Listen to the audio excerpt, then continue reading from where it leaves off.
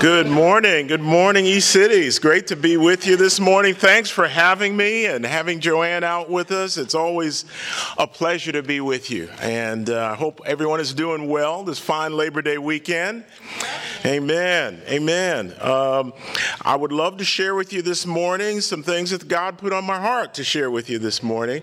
And I just want to start off by just commending the region, just for how God is working and moving. I know a few weeks ago we put out the calling for us to really sacrifice, to really give in a greater way, and to really cut back even in a greater way, just to be able to help allow God to do greater things in our ministry as we look forward to hiring a regional evangelist and women's ministry leader. And it's amazing how disciples respond. And I know I said to one of the other leaders here in the LA church, I said, don't underestimate the heart of Metro LA. And that's what I really believe. And it's amazing just over the last several weeks. And we need to be consistent. And we need to continue to do the good work. But to see our contribution rise back to even the pre-fall in our giving. And so it's gone up, I believe, close to 30% just over the last several weeks. Now, we need to continue to do good work. But give yourselves a great hand for how God is doing. And just even the way Metro East and the downtown ministries have responded to the call to, reduce some of our expenses and to do other things. I know there have been some park services that you've had. And I really want to let you know I appreciate you really sacrificing for the Lord. Amen. And giving. And I know the Lord will bless us all as a result of our sacrifice and our giving. And so I just want to thank you for that in a great way. I also want to let you know, it's so encouraging to be with disciples out here. I don't know if she's here today, Veronica Vidal, but it was shared I think about a month or two ago. But I was just so encouraged to be a part of that memorial service for Kate Lang. I know she was a dear sister who was a part of this ministry years ago for many years, and she passed. But just the way that she and others from this ministry helped pull together that memorial was really, really encouraging to me to remember such a great sister. So thank you for the way that you really imitate Jesus and the way that you love and you give and that you serve. But I wanted to share this morning about mind change and having the attitude of Jesus. Amen? I believe having the right attitude is really what determines our altitude in life. Chuck Swindoll, a preacher, said life is 10% what happens to you and 90% how you react to it. And I want you just to think about how that relates to you in your life and how it relates to the world around us today. Unfortunately and tragically, yesterday we had our 25th mass shooting in 2019 in Texas, Woodland, Texas. Horrible. Unbelievable to think about how we as a society in the United States and what we've come to in how we react to situations oftentimes with violence. And already we have equated the total number of mass shootings for 2018 already in 2019, and it's only September. And it really points to me, though, about how am I reacting to my life? How am I reacting to the circumstances that befall me? How are you reacting to the circumstances that befall you? Robert Frost, a poet, said there are three things that he believes sums up life. It goes on. That sums up life. No matter what happens to you, no matter what you do or don't do, life will go on. But the reality is to have the kind of life and the quality of life that we desire, how are we reacting to the ups and downs of life, to the twists and turns of life? I believe that God wants us to be equipped to live a life that is filled with the fruit of righteousness that comes through Jesus Christ. Amen? And not to our glory, but to God's glory. I'll repeat that again. God wants us all to be equipped to live a life that is filled with the fruit that comes through Jesus Christ, the fruit of righteousness, to God's glory, his glory, and not ours. It often takes, though, in our lives, breaking past bad habits, patterns, history, to be able to react in the best and the healthiest way. That came to a head, recently. I was thinking about a visit I had with a young man, and it sort of took me back to the fact that I had a patient about 10 years ago in my medical practice who became very, very dear to me, over a period of time. And I was able to take care of him for several years. But he had come to me, he wasn't the healthiest of individuals. And as it turns out, he came down with that silent killer diabetes.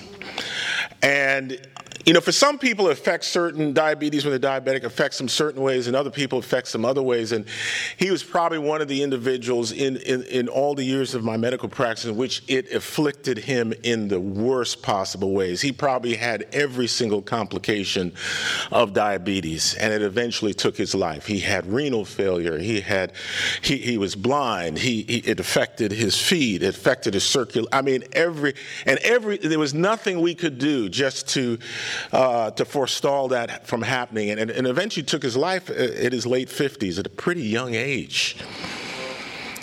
But recently, and I've taken care of several of his family members, his son came to me as a patient, a young man who carries his name. And I asked him the other day, I said, do you mind if I share? I'm going to be speaking this weekend. Do you mind if I share this? He said, no, not at all, Doc.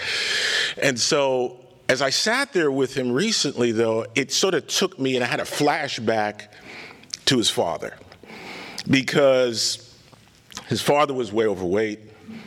As a young man, he comes in, he's overweight. So I was going over his laboratory tests, and I was saying, well, your dad was diabetic, now you are pre-diabetic.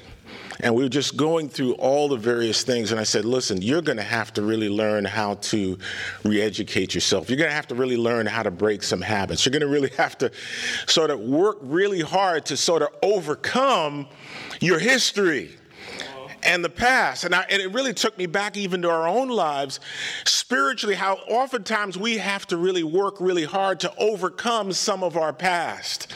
And some of the individuals who sort of went before us and maybe passed on some bad habits to us and issues, and we've got to really overcome. But in order to do that, we've got to have a mind change in our lives in order to have the attitude of Jesus. And we've got to really listen. Some of the people who accomplished some of the greatest things in life oftentimes allowed life circumstances to teach them lessons that they could then pass on to others. And they passed it on so that people could listen and be motivated and change and have the right attitude and the healthiest attitude towards life. Listen to this.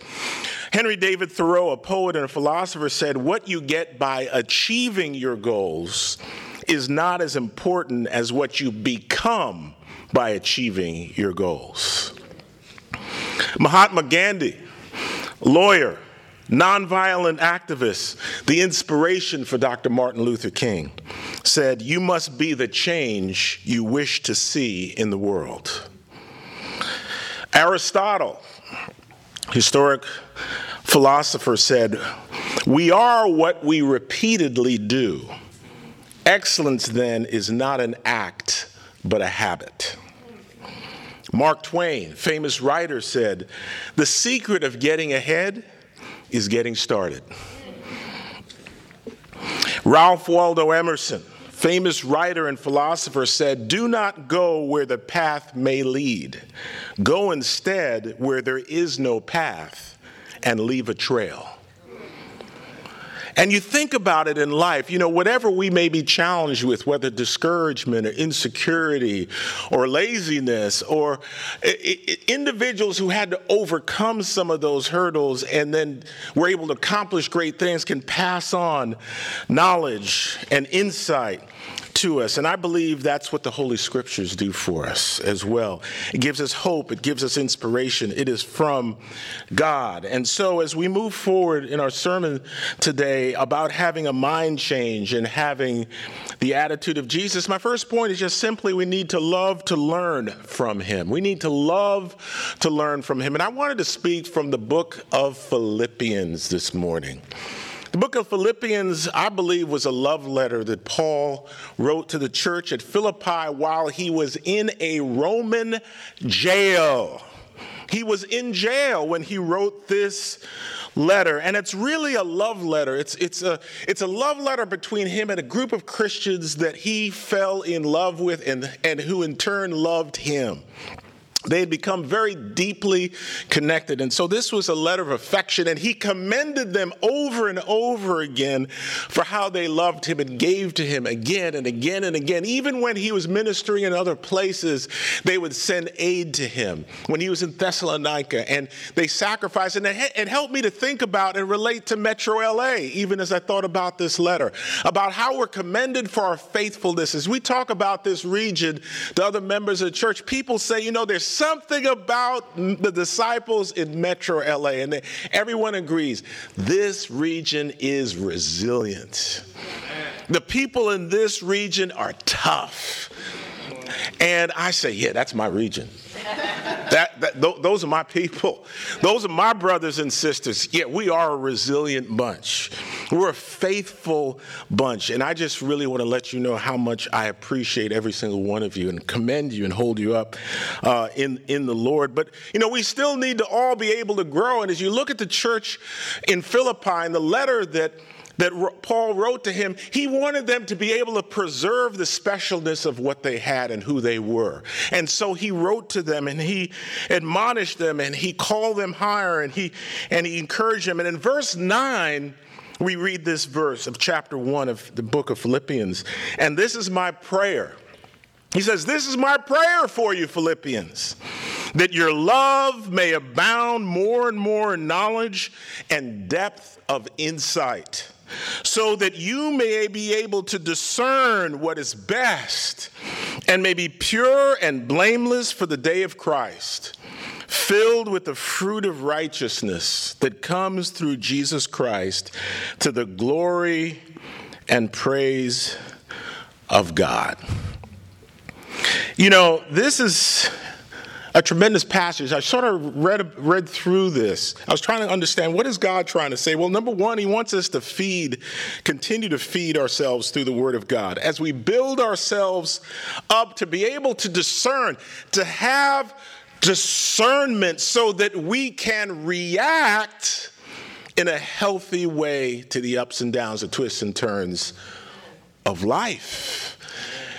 Because what? Life is what? 10%, right?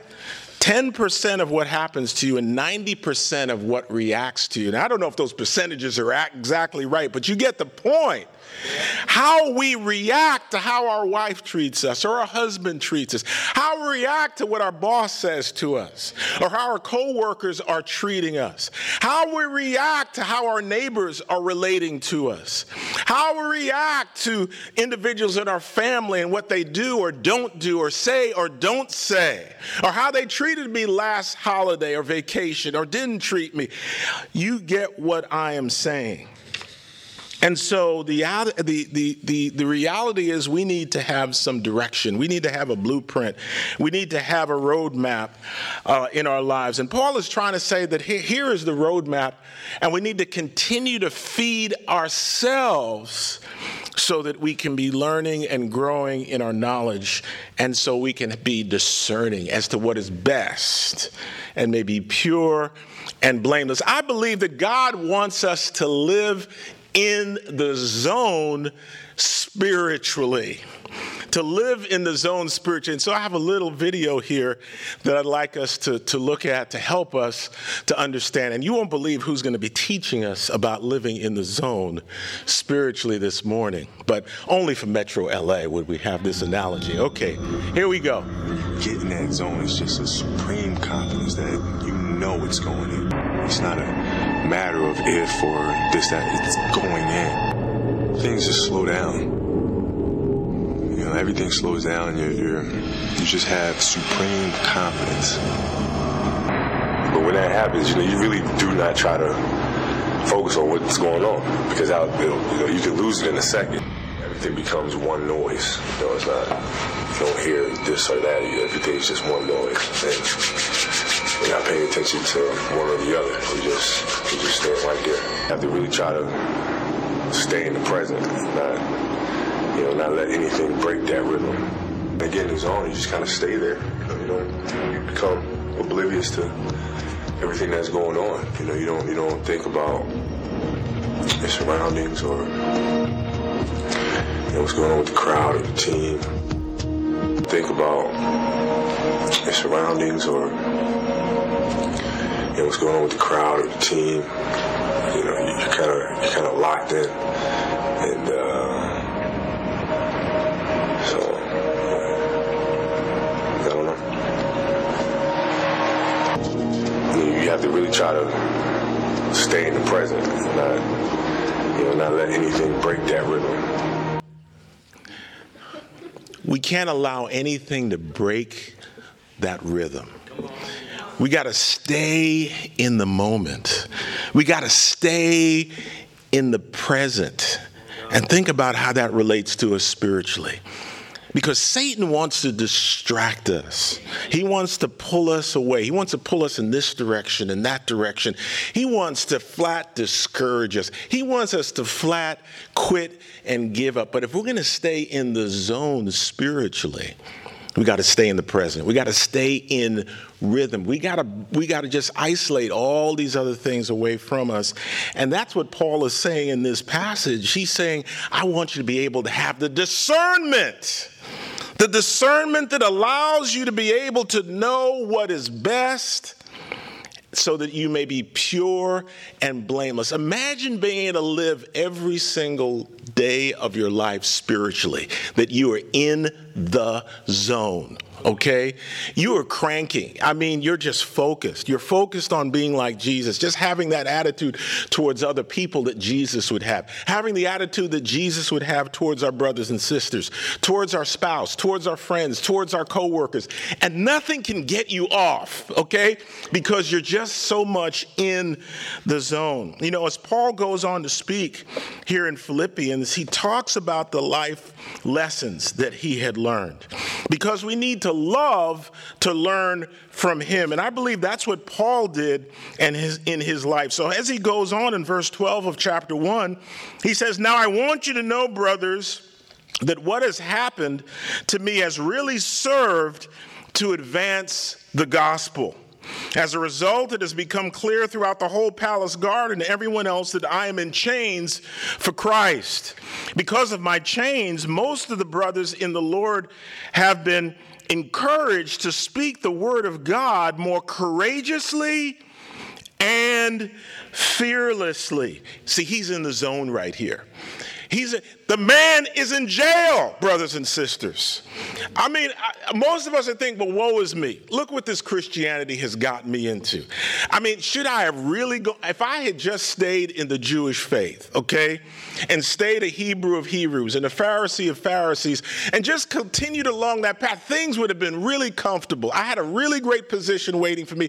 But what did I have to do? I had to convert to Judaism. I had to convert to Christianity, follow Jesus, and now I'm in this Roman jail writing this letter to these tired Christians in Philippi.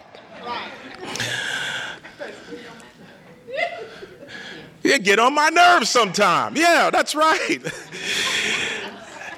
But you know what? He was so locked in, he was able to do what? Have a spiritual perspective on what had happened to him, even though he was sitting behind bars with his hands like this. Okay? And so he was able to say, no, you got to understand. What happened to me actually helped to advance the gospel. Because now the brothers, they're just preaching more courageously and fearlessly, even as I sit here in jail. So you know what? I rejoice in that. And that's okay. It's all good. Because but you see, he was locked in. He was in the zone at that point. And then he goes on to speak. It is true that some preach Christ out of envy and rivalry, but others out of goodwill. Now he says, of those brothers who are now preaching more courageously and fearlessly, some of them are doing what? They're backstabbers. Okay, so They're preaching more, but now I got to deal with another issue. They're backstabbers. I went to the OJ's concert on Friday. I mean, we heard backstabbers. It was awesome, okay? But they're backstabbers. It is true that some preach Christ out of envy and rivalry, but others out of goodwill. The latter do so in love, knowing that I am put here for the defense of the gospel. The former preach Christ out of selfish ambition, not sincerely, supposing that they can stir up trouble for me while I am in chains. But what does it matter? The important thing is that in every way, whether from false motives or true, Christ is preached. And because of this, I rejoice. Okay, so he's inspired that he was able to inspire these brothers to preach more courageously and fearlessly. But of those who are preaching more courageously and fearlessly, some are backstabbers, and they don't have the right motive. But even in that, but you know what? I'm fired up. Even though they're backstabbing me and I'm in jail, you know what? Christ is being preached. Because as they backstab me, they're preaching about Jesus. So people are hearing about Jesus and they're getting saved. So for that, I'm fired up. He is in the zone. I mean, you've got to be in the zone to have that kind of attitude, even despite that happening in your life. That's how we need to be living. Because if we're living like this, we're always going to be doing well spiritually. Okay? They ain't be saying, how's Doug doing? He's struggling right now. Oh, boy. I mean, you know, how's so-and-so? She's struggling right now. You're not going to struggle. Because no matter what is happening to you, really see God working and moving in a powerful way in your life. You know, recently, through everything that's been going on, I saw a need, you know what, maybe there's some things even in my own heart I need to really deal with respect to loss. As I saw people just leave, our ministry and, the role that, that I have, the responsibility they have. And so, I decided, I said, you know what, I need to go through grief recovery. I said, maybe there's some things that as I think about the losses that I've gone through, I need to go through that. And so recently, along with my wife and the Kianas, we went through that, the program I know that several of you here have as well. And it was really, really awesome because as I went through it, I was thinking that the loss was the loss of the brothers and sisters, but I realized that even as I reflected back on the loss of my mother and father, who my dad died about 8 years ago, my mom about 2 years ago, as some of you remember. I had a very healthy relationship with them, but even as I went through the program, I was realizing there are some healthier ways that I can really look back now on my relationship with them to really be even healthier as I reflect back. And it was really, really good. And what I learned was that, my ability to forgive and my decision to forgive is my decision and not a feeling. My decision to apologize is not a feeling, but it is my decision. And as we reflect on our relationships, oftentimes we're influenced by our feelings. Well, you know what? I'm going to do this when I feel like I get to the point where the feelings are there. And what the grief recovery program was saying, my ability and my need to apologize, my need to forgive are decisions that I need to make, and I shouldn't wait on my feelings. But it's like what Jesus said when he said, do not lay up your treasures here on earth where moth and rust destroy, but where thieves break in and steal. But instead, lay up your treasures in heaven. For where your treasure is, there your heart will be. And I believe that's how it is in our lives spiritually. When we make spiritually minded decisions, whether it is to forgive or to apologize, even though our feelings might not be there, it's like a little puppy dog. Our feelings always follow along those decisions. The fact that we lay our treasure in the right direction and we make spiritual decisions, then our hearts will be there also, and the emotions will be there also. And so it really took me taking the opportunity to take a pause and say, I need to learn. I need to learn from Jesus. I need to really take a look and stock of my own life and just do a reevaluation. What about you in your life? Amen. What are some things that in our lives we need to have a mind change about? We need to have the attitude of Jesus in. And I believe that as we really look strongly and look thoroughly and fervently in our lives, we'll find something. Amen? As it goes on in the book of Philippians, Paul goes on to write in chapter 2, and I really want to make my second point this morning, which is not only that we need to learn to love from him, but we also need to learn to please him in being one, okay? Learn to please him in being one. So let's look in Philippians chapter 2 here, okay? And let me just rearrange myself here. Give me just a sec. I'm going to take this out and put this aside. Amen. All right. Here we go. Okay, so amen. Actually, in chapter 1, before we even get to chapter 2, let me just share this point too. Verse 21 to 24. Verse 21 says, "And for to me to live is Christ and to die is gain. For if I'm going to living in the body, this will mean fruitful labor for me. Yet what shall I choose? I do not know. I am torn between the two. I desire to depart and be with Christ, which is better by far. But it is more necessary for you that I remain in the body. Convinced of this, I know that I will remain. I will continue with all of you for your progress and joy in the faith." Before I move on, I just want to just share one other thing is that, it's important for us to understand that having a mind change and having the attitude of Jesus should also include having the right perspective as it comes to even the prospect of death in our lives. Even the prospect of death should not cause us to lose heart, but should encourage us as it was with our brother Paul. As he said, I desire to be with Christ, which is better by far. But he says, I'll settle with staying alive. I'll settle for that in being here. And that's okay, and that's a good thing. And if I do, it'll mean fruitful labor for me. What that means is while we're here, there's one real purpose as disciples while we're here, guys, fruitful labor. Why am I still alive? It's because God sees a need for me to have fruitful labor. If I stop having fruitful labor, I'm thinking, gee, what does that mean? I don't really need to be around much longer, okay? Think about that for your life.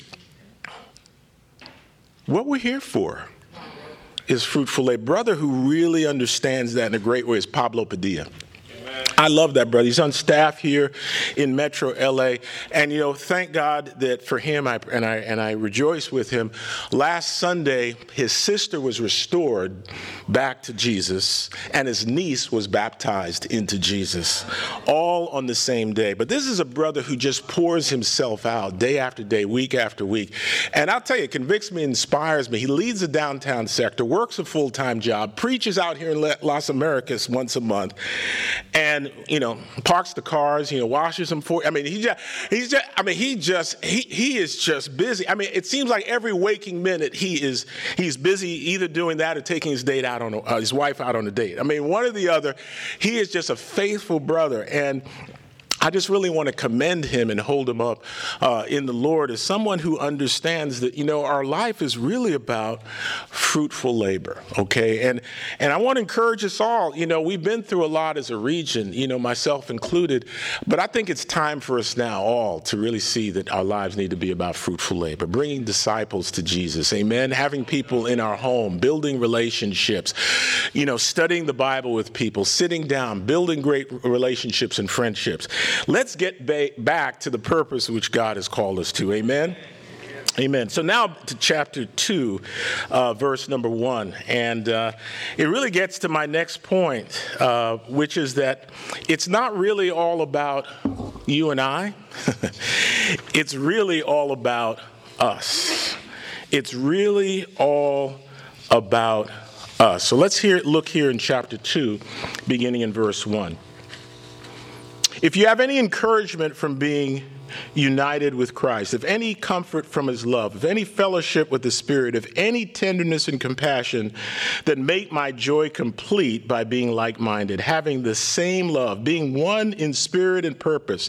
Do nothing out of selfish ambition or vain conceit, but in humility consider others better than yourselves. Each of you should not look only to your own interests, but also to the interests of others. One of the most challenging passages in the Scriptures. I believe one of the most challenging passages. Do nothing out of selfish ambition. Consider others better than yourself. What is life? You see, by nature, life is all about ourselves, isn't it? It really is. I mean, how do I feel right now? Do I feel hot? Do I feel cold? Do I feel warm? Do I feel great? Do I feel lonely? Do I feel afraid? Do I feel this? Do I feel that? I mean, everything is about us. And having the right kind of mind change is really understanding that it really isn't all about us. I mean, it's not really about you and me. It's really about us and about the Lord. Amen? Amen. You know, as we think about Jesus and we think about what he did and how he sacrificed, let's look on and read on. Your attitude should be the same as that of Christ Jesus, who being in very nature God did not consider equality with God something to be grasped, but made himself nothing, taking the very nature of a servant. Being made in human likeness and being found in appearance as a man, he humbled himself and became obedient to death, even death on a cross. Therefore God exalted him to the highest place and gave him the name that is above every name, that at the name of Jesus every knee should bow in heaven and on earth and under the earth, and every tongue confess that Jesus Christ is Lord, to the glory of God the Father. Amen? Amen. You know, as we think about Jesus, we think about the fact and we understand what Jesus did is he humbled himself and he became a bond servant. A bond servant. A bond servant was essentially a slave. And so we consider what Jesus did. Though he was royalty, though he was a king, he became a slave. Out of what? Out of obedience. Can you imagine Jesus having an attitude like, well, I'm not sure I really want to go to Jerusalem because it wouldn't meet my needs. Or I'm not sure I want to go up to, nothing good comes from Nazareth, right? But I don't know if I want to go back to Nazareth because I'm not sure it's what I really feel right now. What am I going to get out of it? You see what I'm saying? Do you understand where I'm going? What Jesus was really all about was obeying his Father. Being where his Father wanted him, doing what his Father wanted him to do. And he's saying, look, in order to understand what is best and right and pure and to be filled with the righteousness that comes from God, we got to have the same mindset and the same attitude towards what God is calling us to and towards his church. I mean, the whole thing is he wants us to be able to, here in the church in Philippi, he wants to be able to preserve what was so special to him. He says, listen carefully. Don't lose what you have. In order not to lose what you have, you gotta have to maintain and adopt the attitude that I have had all along. That it's not all about you and I. It's about us. It's about the Lord. And so you can't do anything out of vain conceit. You've got to be looking not only to your own interests, but also what? To the interests. It's not wrong to look to your own interests, but you've got to be looking to the interests of others. You got to figure, what does Edgar value? What does this sister value? What does that brother value? Because as we start thinking that way and we start taking our eyes off of ourselves and on other people, then we start adopting more the attitude and the mind of Jesus. Amen? You know, and we ask ourselves, well, why does God allow all this to happen? I'm sure Paul did as he was in that Roman jail. He was thinking, why did my Father allow these things to happen? I must have been cursed in order for this to happen. I want to share this with you. I shared this with the Bible Talk leaders a little while back. Once there was an old man who lived in a tiny village. Although poor, he was envied by all, for he owned a beautiful white horse. Even the king coveted his treasure. A horse like this had never been seen before. Such was its splendor, its majesty, its strength.